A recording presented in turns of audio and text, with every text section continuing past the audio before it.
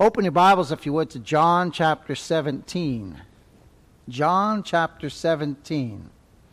We'll continue our study in this wonderful chapter. We've already looked at the first 5 verses where our Lord Jesus Christ was praying about himself to the Father. And this is a prayer set before us by God the Holy Spirit through the pen of John the Apostle, but again, the true author of this chapter, as all the Scriptures, is God the Holy Spirit. Again, in the first 5 verses, the Lord Jesus Christ prayed for himself to the Father. Now, we enter into the second section of this wonderful prayer, where our Lord Jesus Christ is going to pray for his disciples. But also, you're going to see through the verbiage that our Lord uses that he's also praying for all the elect of all the ages as well, just as we saw in the first section as well. My, oh my. And you know what this shows us? This shows us the intercession of Christ. This next section is especially going to show us the intercession of the Lord Jesus Christ. And our Lord in this section is going to pray for all those whom the Father had given him, and especially in the verse that we're going to look at today. He's going to pray for all those who the Father hath given him. Now, he hasn't just given him those 12 apostles, has he? No, there was 500 more, too, that were around after the Lord has risen. And also, all the elect of all the ages are a number that no one can number. So he's praying in this section also for all the elect of all the ages. In verses 1 to 5, again, he was praying for himself, his own glorification, which is the great end that he had in view, was glorifying the Father, wasn't it? That's why he came here to this world, to glorify the Father. In John 17:1, he says, glorify thy Son, that thy Son also may glorify thee. And in John 17:5, he says, glorify thou me with thine own self. Take note. I found this interesting. I didn't notice this until one of the commentators brought this out. This was magnificent. Take note whom he prays for first. In the first 5 verses, he prays for himself, for the glory of God the Father. Before he asks a single thing for his people, just as in the prayer that he gave us to pray, Our Father who art in heaven, we're to address the Father first, aren't we? In our prayers to God, we always say, Heavenly Father, or Righteous Father, or Holy Father. However way we say it, we always address the Father. Through Christ, right? But we address the Father first. And notice that our Lord, before he asks anything for his people, he prays for himself. You know why? Turn, if you would, to Colossians chapter 1. Do you know why? You know why he does that? Because he must have all the preeminence, right? In him is all the preeminence. He gets all the preeminence. A long time ago, a preacher friend of mine, before I came here, told me, always remember when you go there to Almont to preach, that Christ gets all the preeminence. It's not about you. It's all about Christ. And I never forgot that. That was Jean-Claude that told me that. And I never forgot that. Always make Christ the preeminent one, whether it be in preaching or whether it be in pastoring. Always make him the preeminent one. He is the most important thing. And so we see here, just as in the prayer that he told his disciples to pray, Our Father who art in heaven, we see him say right off the bat in verse 1 of John 17, Father, the hour is come. Glorify thy Son, that thy Son also may glorify thee. Right away he addresses the Father. Right away. First word he speaks, Father. Father. First word he speaks. And this shows that in all things he must have the preeminence, because he's the head and what? We're the body, right? Look at this in Colossians chapter 1, verses 18 to 22. And he is the head of the body, the church, who is the beginning, the firstborn from the dead, that in all things he might have what? The preeminence. That means he must be first. He must be first, beloved. For it pleased the Father that in him, that being Christ, should all fullness dwell. And having made peace through the blood of his cross. He made peace not for himself, right? He already had peace with God, didn't he? He's the sinless one. He's the spotless one. He already has peace with God. Who did he make peace for? You and I. Sinners such as we. That's who he made peace with the Father. I was thinking about this today. I was being honest with myself. I'm sitting there and I'm thinking, Lord, I've had people wrong me in my life, wrong me as a believer. Would I give my life for them? And you know what my answer was? No. I'm being honest. My answer was no. And then I thought, would I give my life for the ones I love? My answer was yes. And I asked the Lord, please change my heart. Please change my heart. Because I should be able to answer yes to both questions, shouldn't I? But see, we're humans, aren't we? We're sinful. I'm being honest with you. That was my first answer, was no, right away. Just not, without even a hesitation. Would I give my life for my enemies? No. But what did Christ do for us? Scripture says we were enemies in our mind. And that just put me right on the desk. My head down on the desk. I was an enemy to Christ. In my mind. Now, he's always loved me from eternity, which we're going to see tonight. But in my mind, I was an enemy towards him.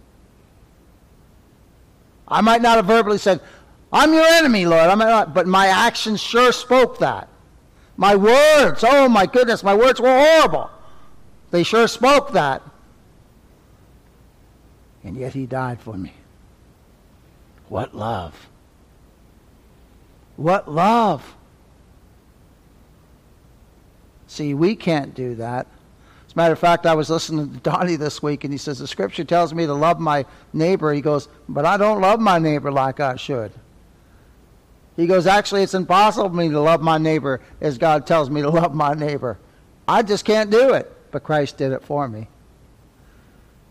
Aren't you thankful that Christ done that for us? That although we were enemies in our minds, the Scripture says, by wicked works, which is by sinfulness, yet he died for us. Oh, see how far above us he is? He's wonderful, isn't he? He's absolutely wonderful. He's so wonderful, it's absolutely incredible. His ways are not our ways. Look at this. And having made peace through the blood of his cross, he made peace for us through his death, through the blood of his cross. And I listened to a message today on the blood. How important is the blood of Christ? How important is that shed blood? Do you know it has such value? It has infinite value, beloved. It's so valuable that it's what purchased my salvation, and yours too if you're a believer. It's so valuable. It's so precious that it wiped all our sins away. When I see the blood, I will pass over you. Not maybe, not well, depending on how good of a person you are. Well, I ain't good at all. I'm a sinner.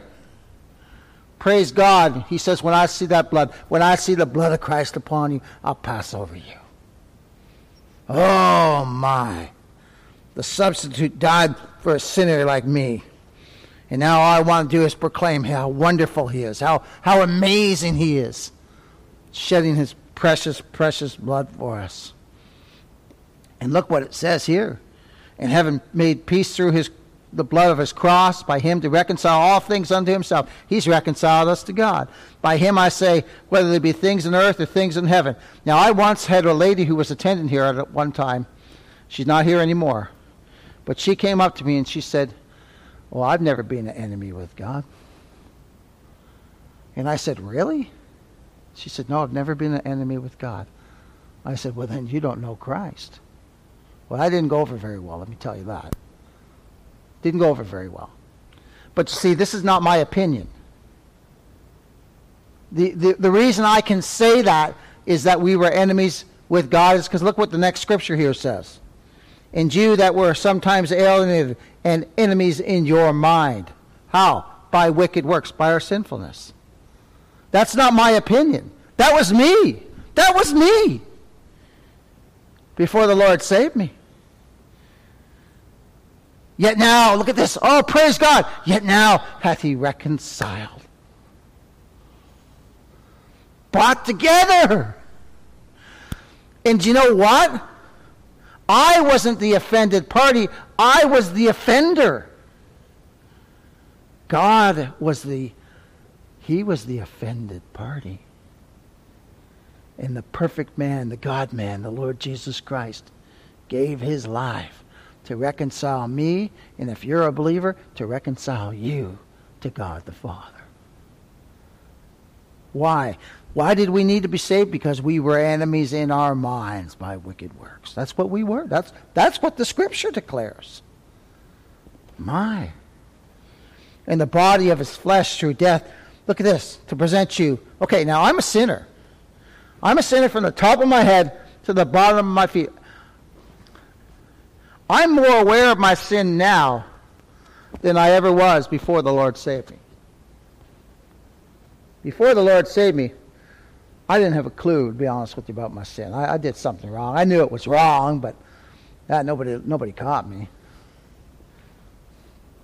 And then when the Lord saved me, I realized the eyes of the Lord are in every place.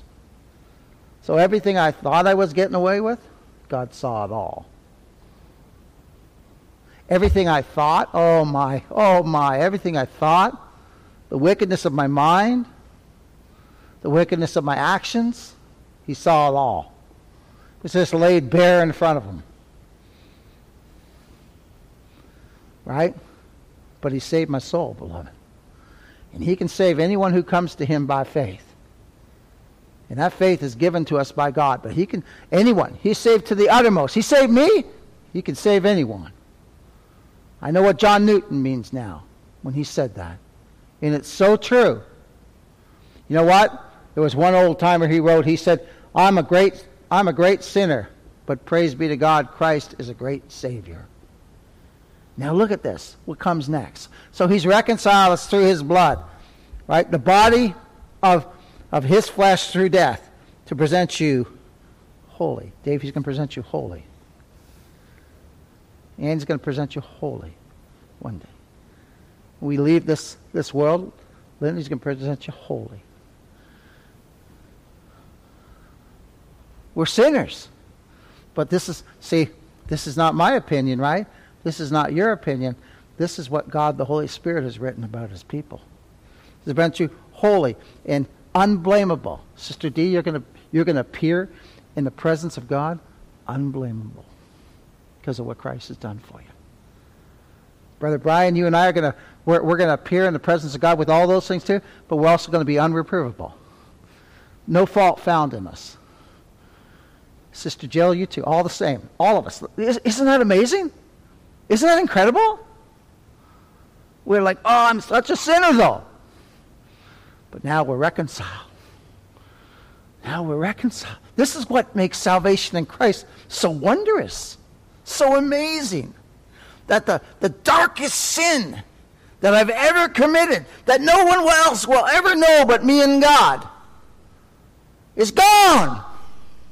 I remember it, but he don't remember it. He says, your sins and iniquities will I remember no more. Praise be to God. Is it any wonder we worship and adore our great God and King? Oh my, I don't want us thinking about the worst thing we ever did, but it's gone. In God's eyes, it's gone. Now, sin is sin, isn't it? Doesn't matter if it's a little sin or it's a great big sin. It'll condemn you to hell, just like the other one or the other. Sin is sin in God's eyes, you see. How much sin does it take to condemn us to hell forever? Just one sin. You ever lie? Oh, we're all done there, aren't we? Well, hallelujah. One day Christ is going to present us because of his death, because of his precious, precious blood, his sin-atoning blood. He's going to present us holy and unblameable and unreprovable in his sight. Oh, that's wonderful, isn't it? Now let's read verses 4 to 10 of John chapter 17. That's just the introduction. Let's read verses 4 to 10 of John 17. Oh my. This is wonderful. Our Master says, I have glorified thee on the earth, speaking of the Father. He's glorified the Father on earth. I finished the work which thou gavest me to do. And now, O Father, glorify thou me with thine own self, with the glory which I had with thee before the world was. Here's our verse tonight. I have manifested thy name unto the men which thou gavest me. Out of the world thine they were, and thou gavest them me, and they have kept thy word. Now they have known that all things whatsoever thou hast given me are of thee. For I have given unto them the words which thou gavest me, and they have received them, and have surely known that I come out from thee. And they have believed that thou didst send me. Now look at that. Twice there he's make reference to the Father sent him. He said that I came out from thee. So the Father sent him into this world. And then he says, and they have believed that thou didst send me. Do you believe that God sent Christ into this world? Yeah. Yeah. You know, not everybody believes that. God's people do, though. And we know who he is that came into this world. He's God. He's God.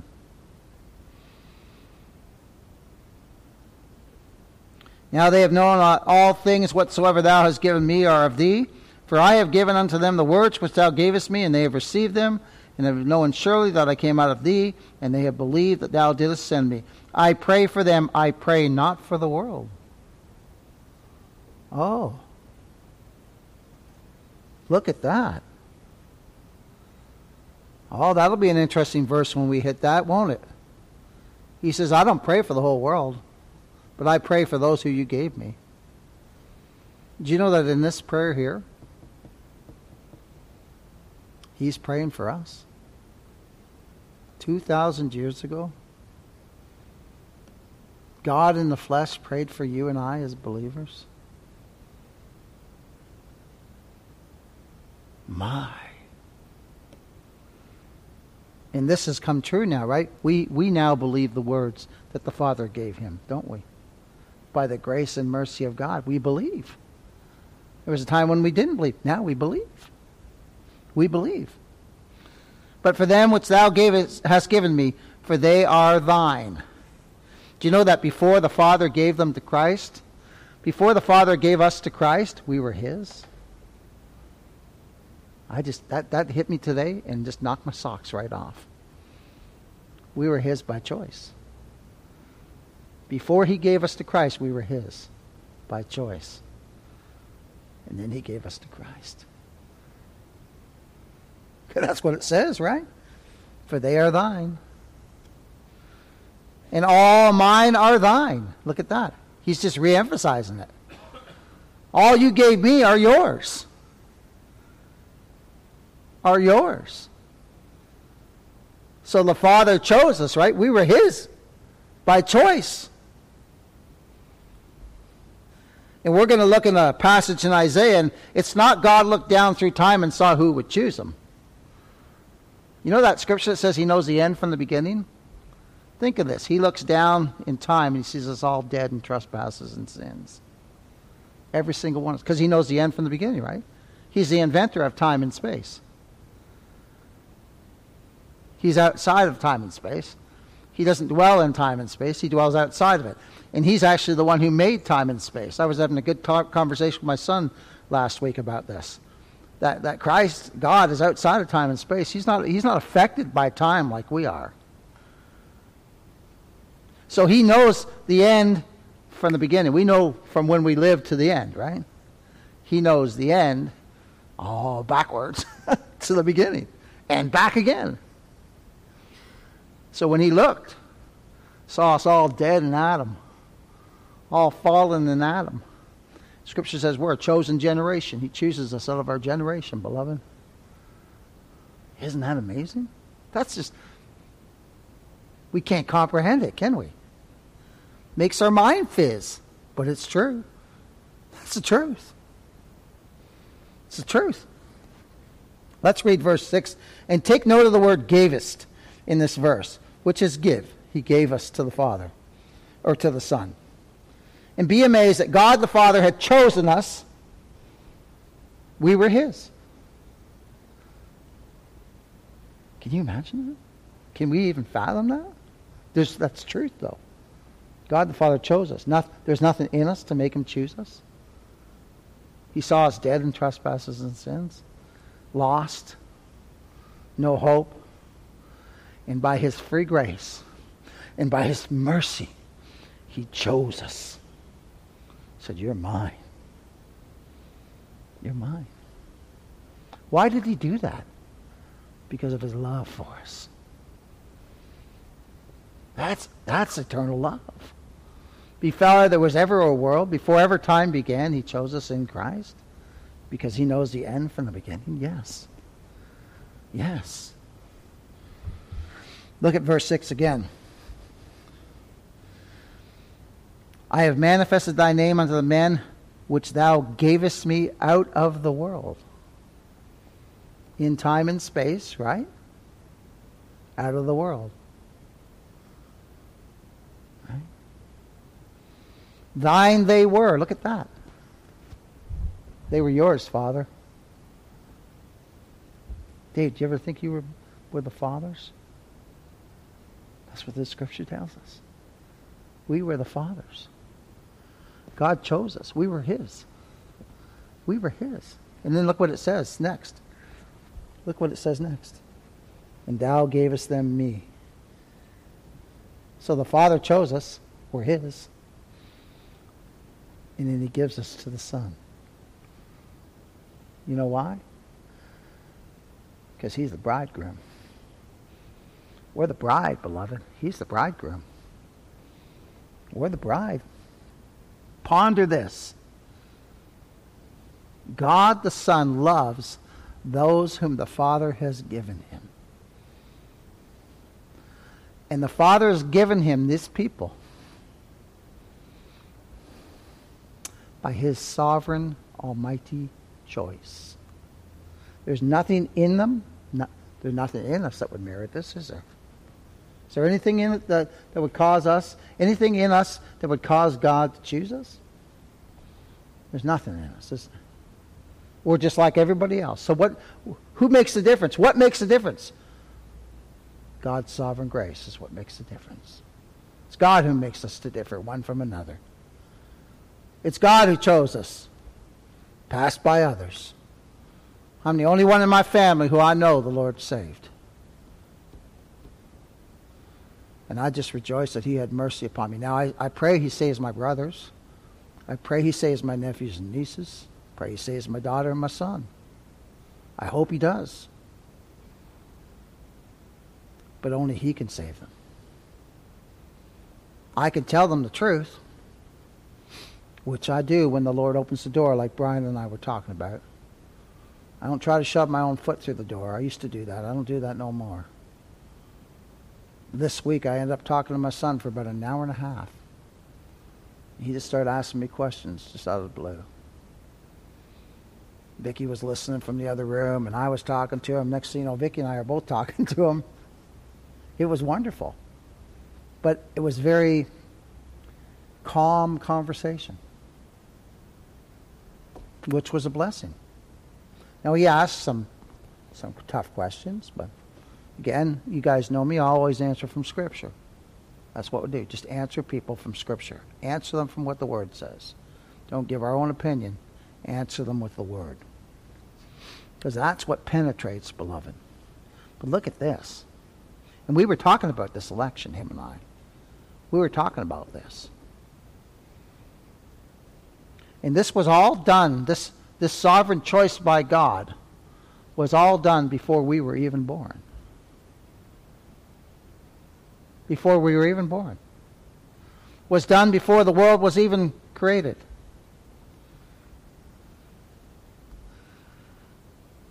And it was all done because of the Father's love to us. But I have nothing in me that the Father would love, but it's his sovereign choice, isn't it? It's his sovereign choice. So Christ loves his people because they are his by the Father's choice. They are his by the Father's choice. The only reason we are Christ's is because the Father's chose it to be so. That's the only reason. There's nothing in us, nothing in any of the elect, that would cause the Father to choose us. Nothing in us that would merit this wonderful choice by God. It's all determined by the eternal love of God. Now, I don't know how you were raised in your family. I don't know how your mom and dad raised you, but I had an interesting relationship with my dad.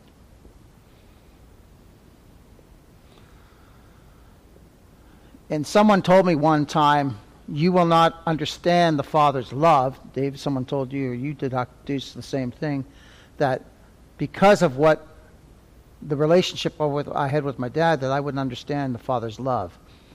But you know what? The more I study the Scriptures, in these last 7 years being with you, the more I realize that my dad's love was absolutely nothing in compared to the Father's love for me.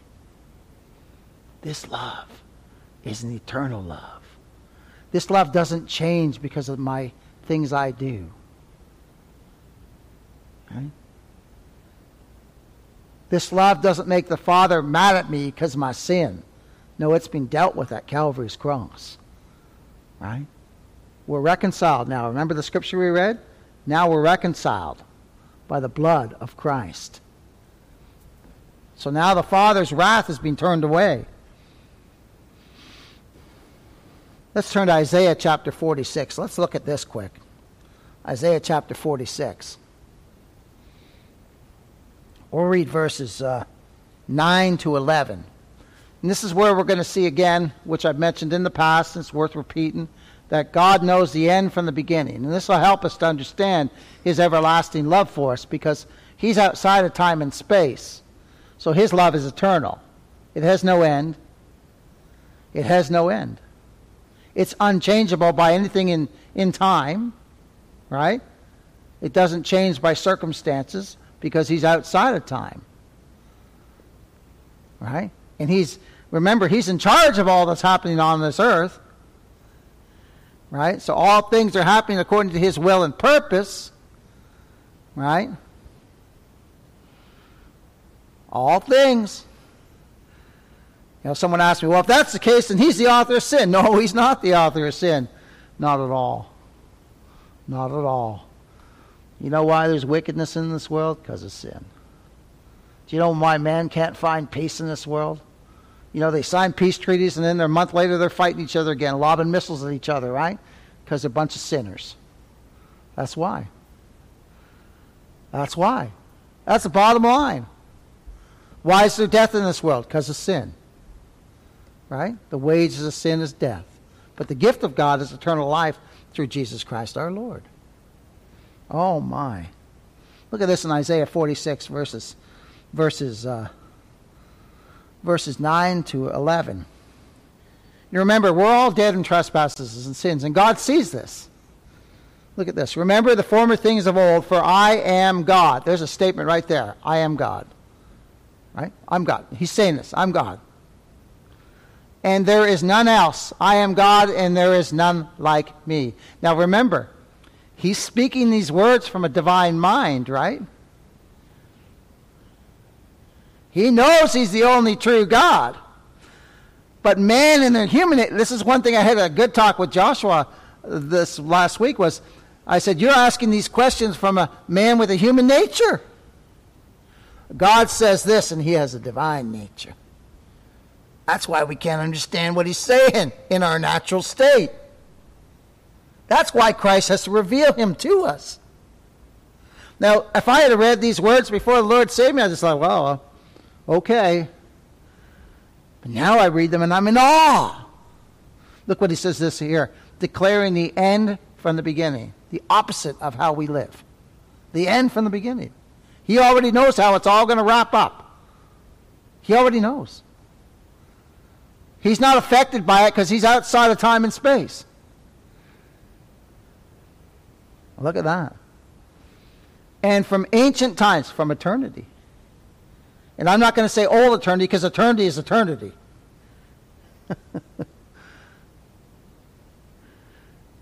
The things that are not yet done. Look at that. Saying, my counsel shall stand. What he says shall stand.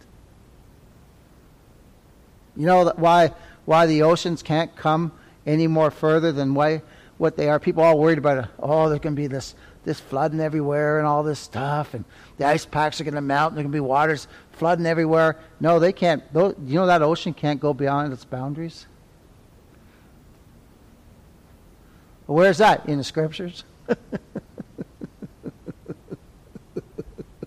Now, should we live in a way that helps things? Yeah. Right? If you want to recycle. Right? There's nothing wrong with that. But it's when people start forcing these things upon you, right? Saying you got to do this and you got. See, man thinks, oh, the world's going to end because of man doing something. Let me tell you this. The world's going to end when the Lord ends it. Then it's going to roll up like a scroll and burn. But it won't happen until the Lord commands it. I'll tell you that. Oh, my. How do we know that? Because my counsel shall stand, and I will do all my pleasure. Look at this. Now he's so intricately involved in the things of this world that he says, calling a ravenous bird from the east. Who fed Elijah? Birds. Amen, brother. Birds. Oh, look at that. The man that executes my counsel from a far country. Yea, I have spoken it. I will also bring it to pass. I purposed it. I will also do it. Well, he said that he'd save his people from their sins. What has he done? He purposed it, right? He's done it, hasn't he? Hallelujah. Hallelujah. Those who the Father gave to Christ, spoken of in tonight's verse, were and still are beloved of the Father with an everlasting love. Just because the Father has given us to Christ, he didn't stop loving us. You know the Holy Spirit loves us the same as the Father and the Son? Because they all do things all according to their counsel and will. The three are one, right? Have the same will, purpose. Oh my, it's wonderful, isn't it? God the Father, in his everlasting love, chose a people in Christ. Gave him to him. You think of this. God the Father in eternity past set his love upon us. Set his heart upon us. I was thinking about that today and I was just fizzing right out. But it was a good fizz out, I'll tell you that. My, what love. What immeasurable love the Father has for his people. What immeasurable love the Son has for the people who are a gift of love to him. Do you know we're a gift of love to Christ? The Father's loved us, right?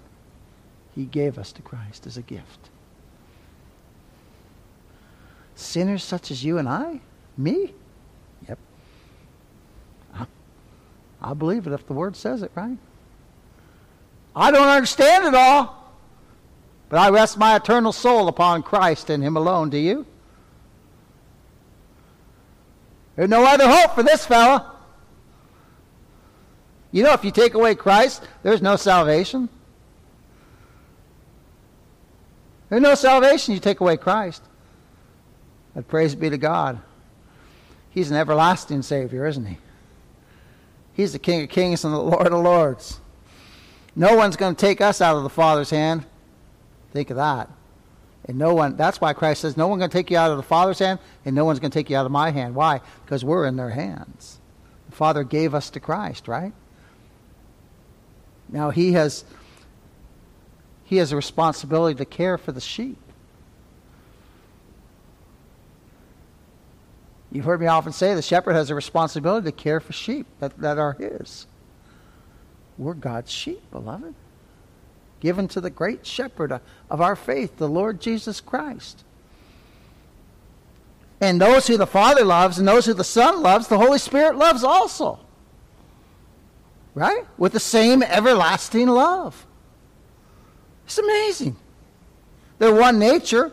They're of one purpose. They're of one will. Therefore, all that the Son loves, the Father loves, and the Holy Spirit loves. My. This is amazing. This is truly amazing. So what this text is bringing forth is the everlasting love of God towards his people. Let's read it again.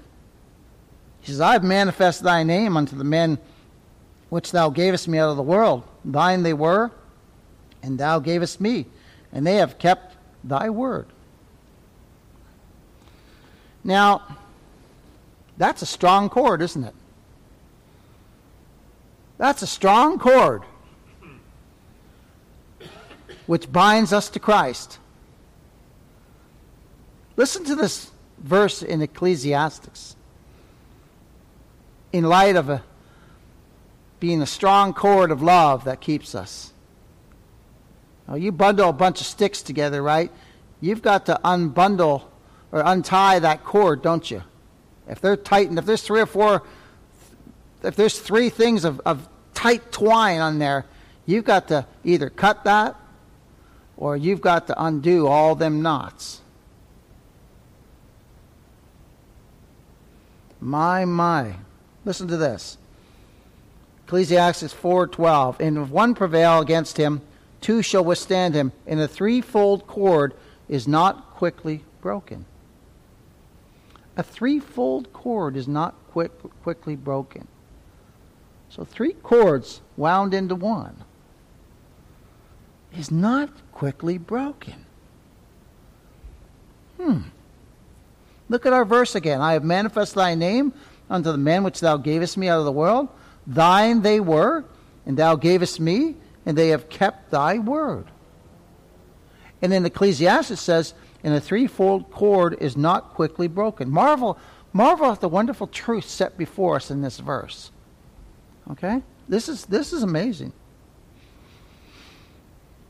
Christ has saved us by the shedding of his precious blood, and he did it all according to the will of God the Father, who chose us in Christ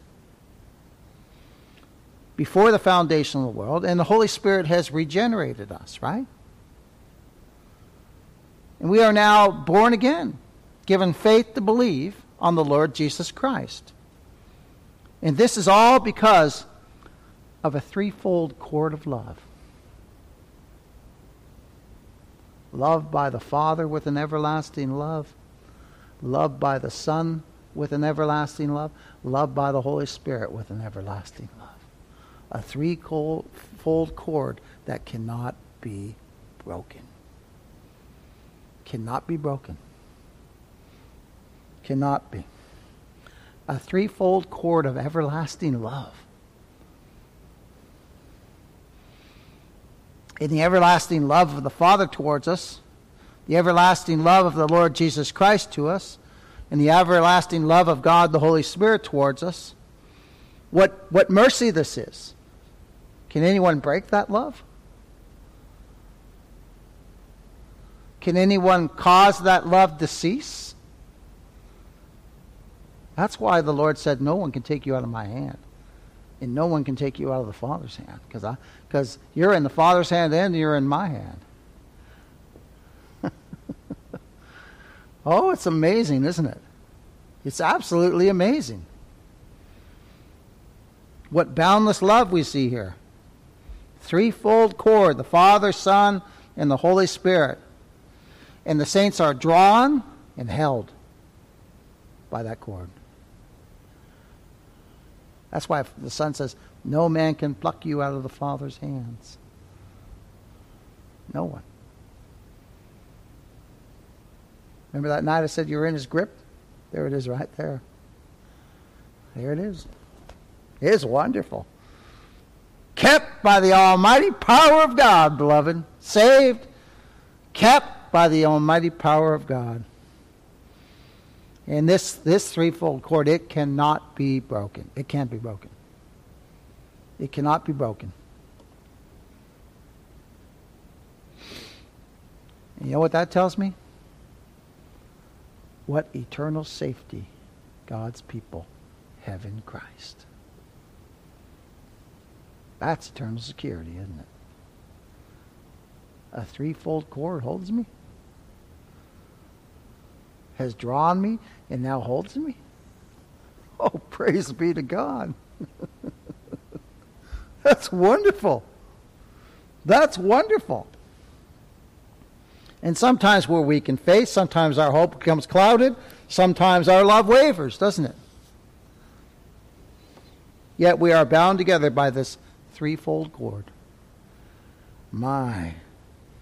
Which can never be broken. It's the eternal love of God the Father, the Son, and the Holy Spirit for his people.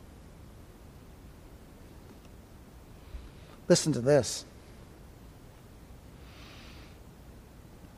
As we read that verse again, I have manifest thy name unto the men which thou gavest me out of the world. Thine they were, and thou gavest them me, and they have kept thy word. See, salvation's not according to our performance, is it?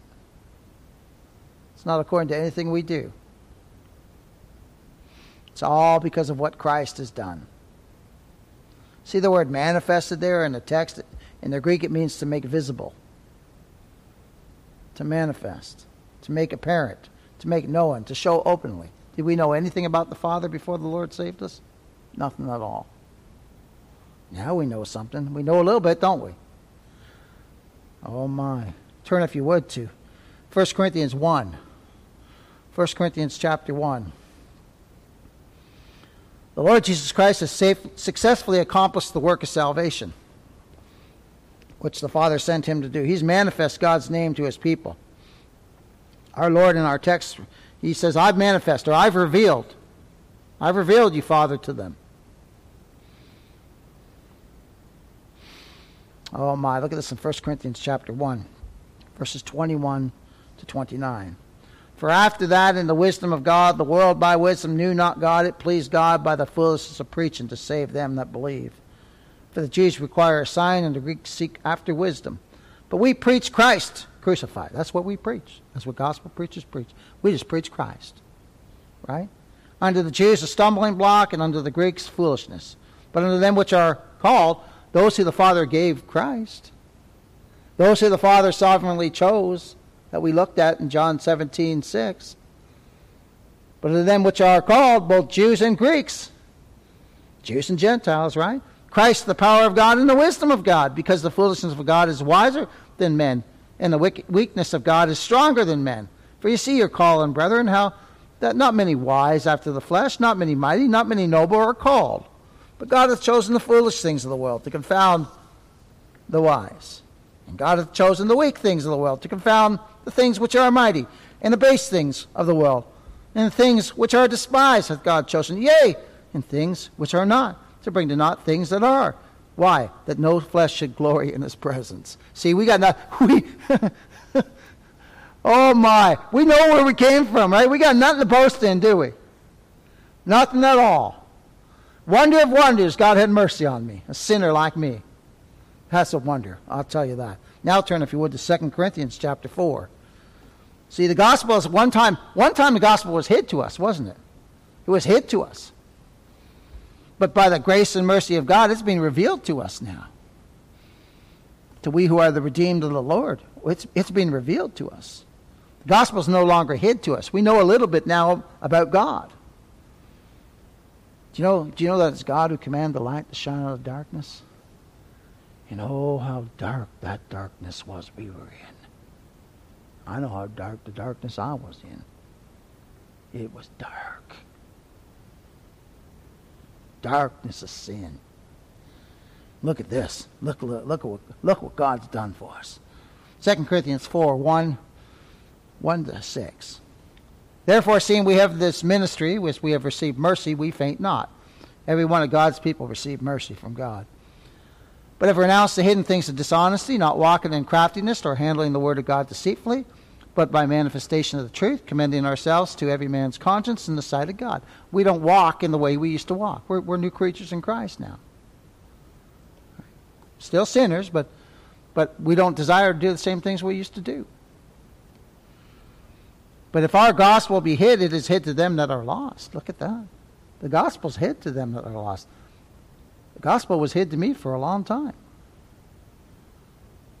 The Lord was pleased to reveal it to me. And that wasn't until my 30s.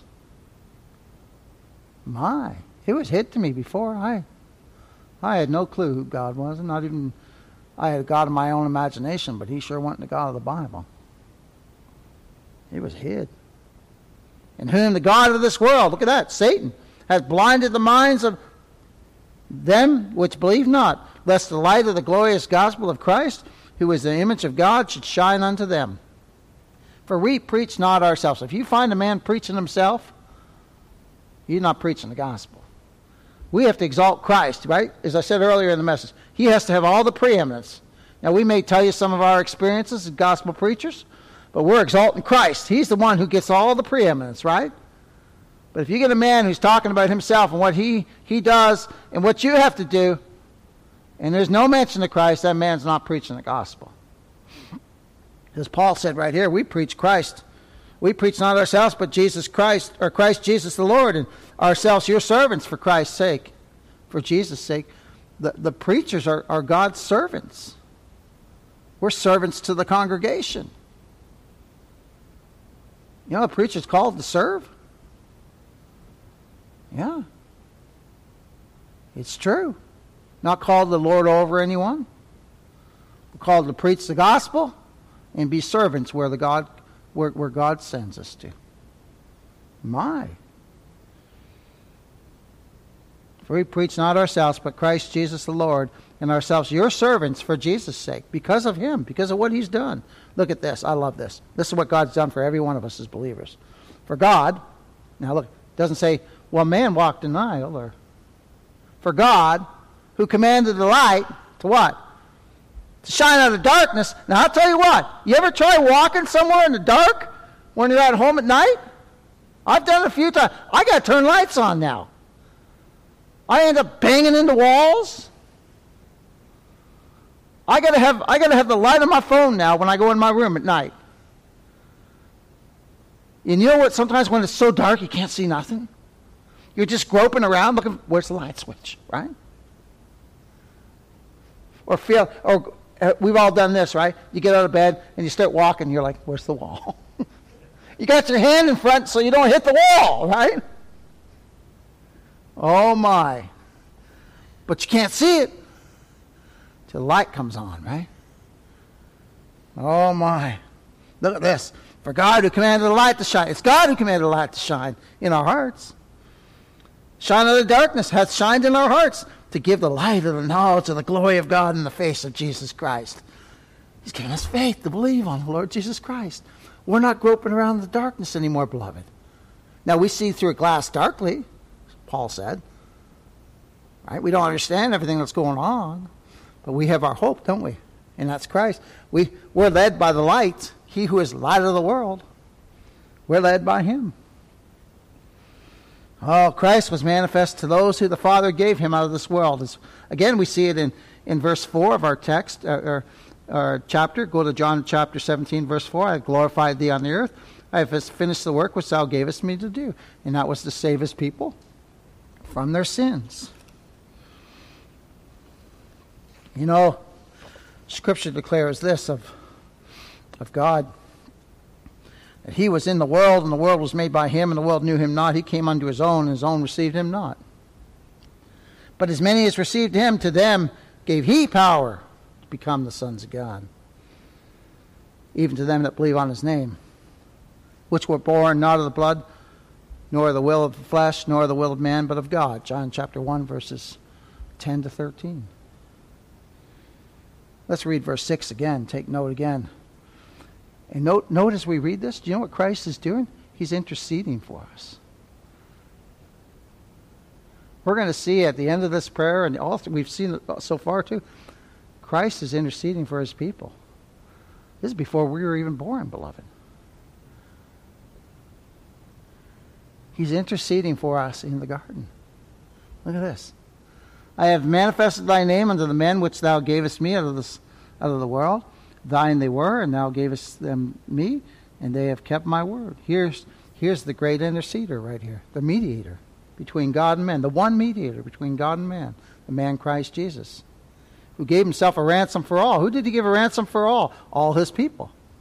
All that the Father gave him. He said, I don't pray for the whole world, remember?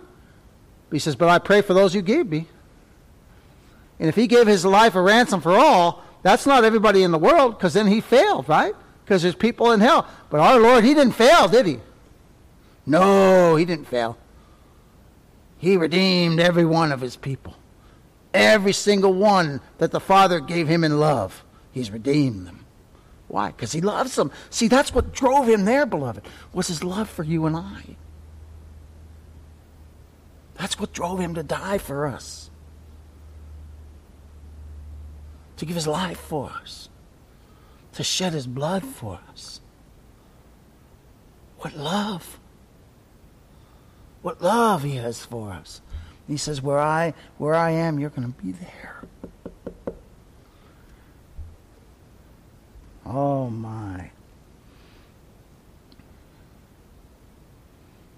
And you notice too, he presents himself. I have manifest thy name unto the men which thou gavest me out of this world. Thine they were, and thou gavest them me, and they have kept thy word. The great interceder here is interceding for his people. And he presents his own along with himself in this prayer. Because remember, he said, I've finished the work. And now he's presenting all those the Father gave him with himself. Note the connection between he and his people. Again, he's the head and they're the body. He reminds me, long ago the prophet of old said, behold, I and the children whom the Lord hath given me. We're one. We're one with Christ. It was a fulfillment of that which had been so strikingly foreshadowed by the high priest of Israel. Aaron, the scripture says this, and Aaron shall bear the names of the children of Israel in the breastplate of his judgment upon his heart. Here he's going before the Father, the high priest, and he's bearing our names with him before the Father. The breastplate of judgment upon his heart, and when he goeth into the holy place for a memorial before the Lord continually. Exodus 28:29. So here before us we see our great high priest going before the Father in the presence of the Father, and he bores the names of his people upon his heart. He's praying for us, beloved. He's praying for all the Father gave him.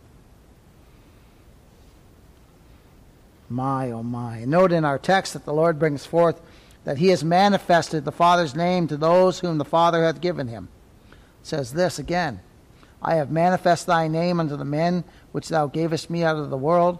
Thine they were, and thou gavest them me, and they have kept thy word.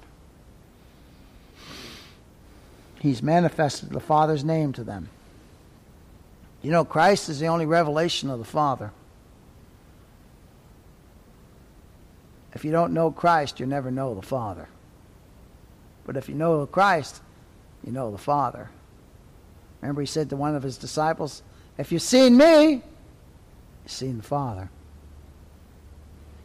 Oh, and when the Father, or when the Son manifests the Father's name to chosen sinners, he assures us of our adoption.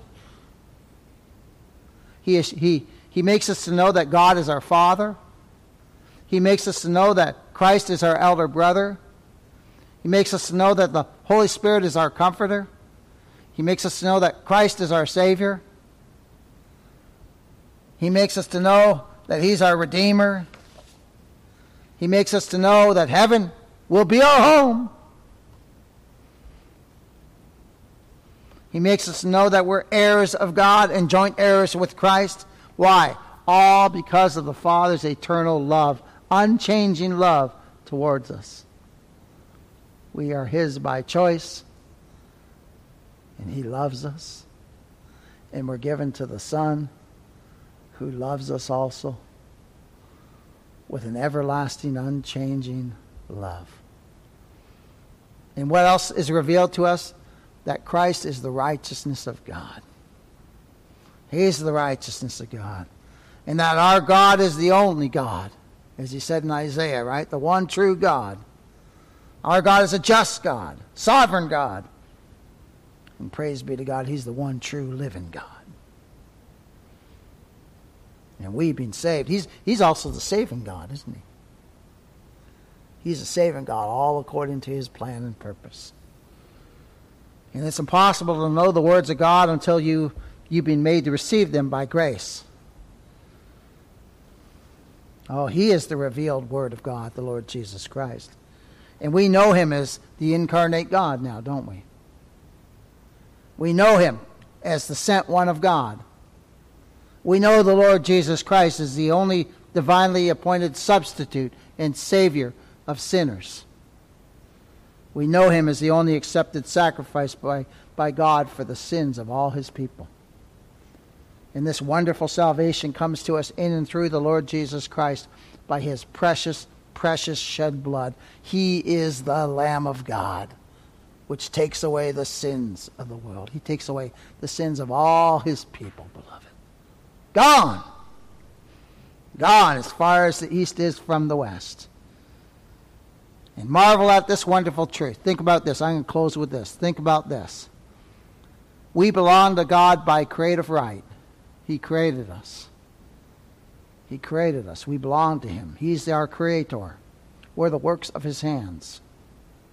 We also belong to God. We are the people of God by His sovereign right. As King of kings and Lord of lords, He has the sovereign right to choose whomever He shall save. Right? We are His by fatherly right. His love has everlastingly been set upon us. The Father's love. And if we belong to God, we belong to the one who is all wise. The one who can keep us. The one who has the power to keep us. And the one who loves us with unchanging love. And I ask you, are we safe then? Oh my, we're safe in Christ, aren't we? Safe, safe, safe in Christ. We're in the city of refuge, and His name is the Lord Jesus Christ. Praise His